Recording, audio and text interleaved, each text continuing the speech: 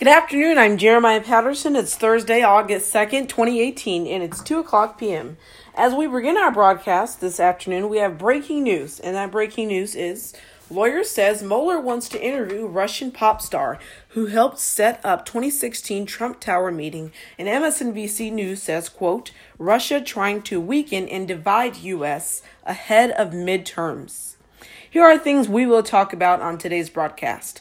Politics, immigration, Apple, Chinese tariffs, the Manafort trial, meeting with Mueller. Let's begin with our first one, politics. The president keeps saying he wants to sit down with special counsel Robert Mueller, but he's not. Rudy Giuliani says, quote, this whole obstruction of justice thing is just nonsense. 2. Immigration. Ivanka Trump says the family separation policy is low point.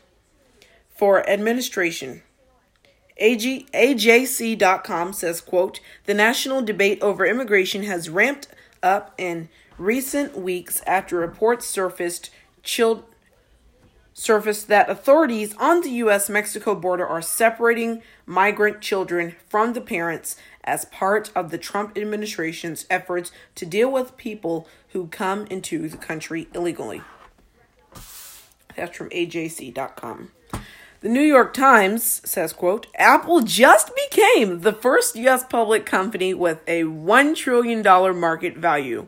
Here's how a firm once near bankruptcy got to where it is now.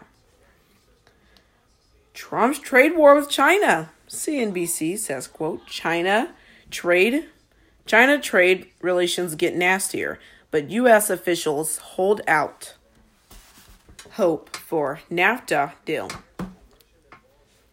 5. It is the third day of the Manafort trial.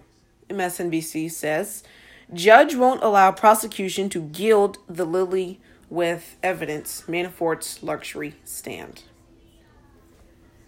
The president saying he wants to sit down with special counsel Robert Mueller, but he's not. I don't think Trump wants to sit down with Mueller. I think that's something he just wants Mueller to think that he wants to sit down with him. Thanks for listening to our broadcast today. Check out our YouTube channel, The Jeremiah Patterson Show. Thanks again, and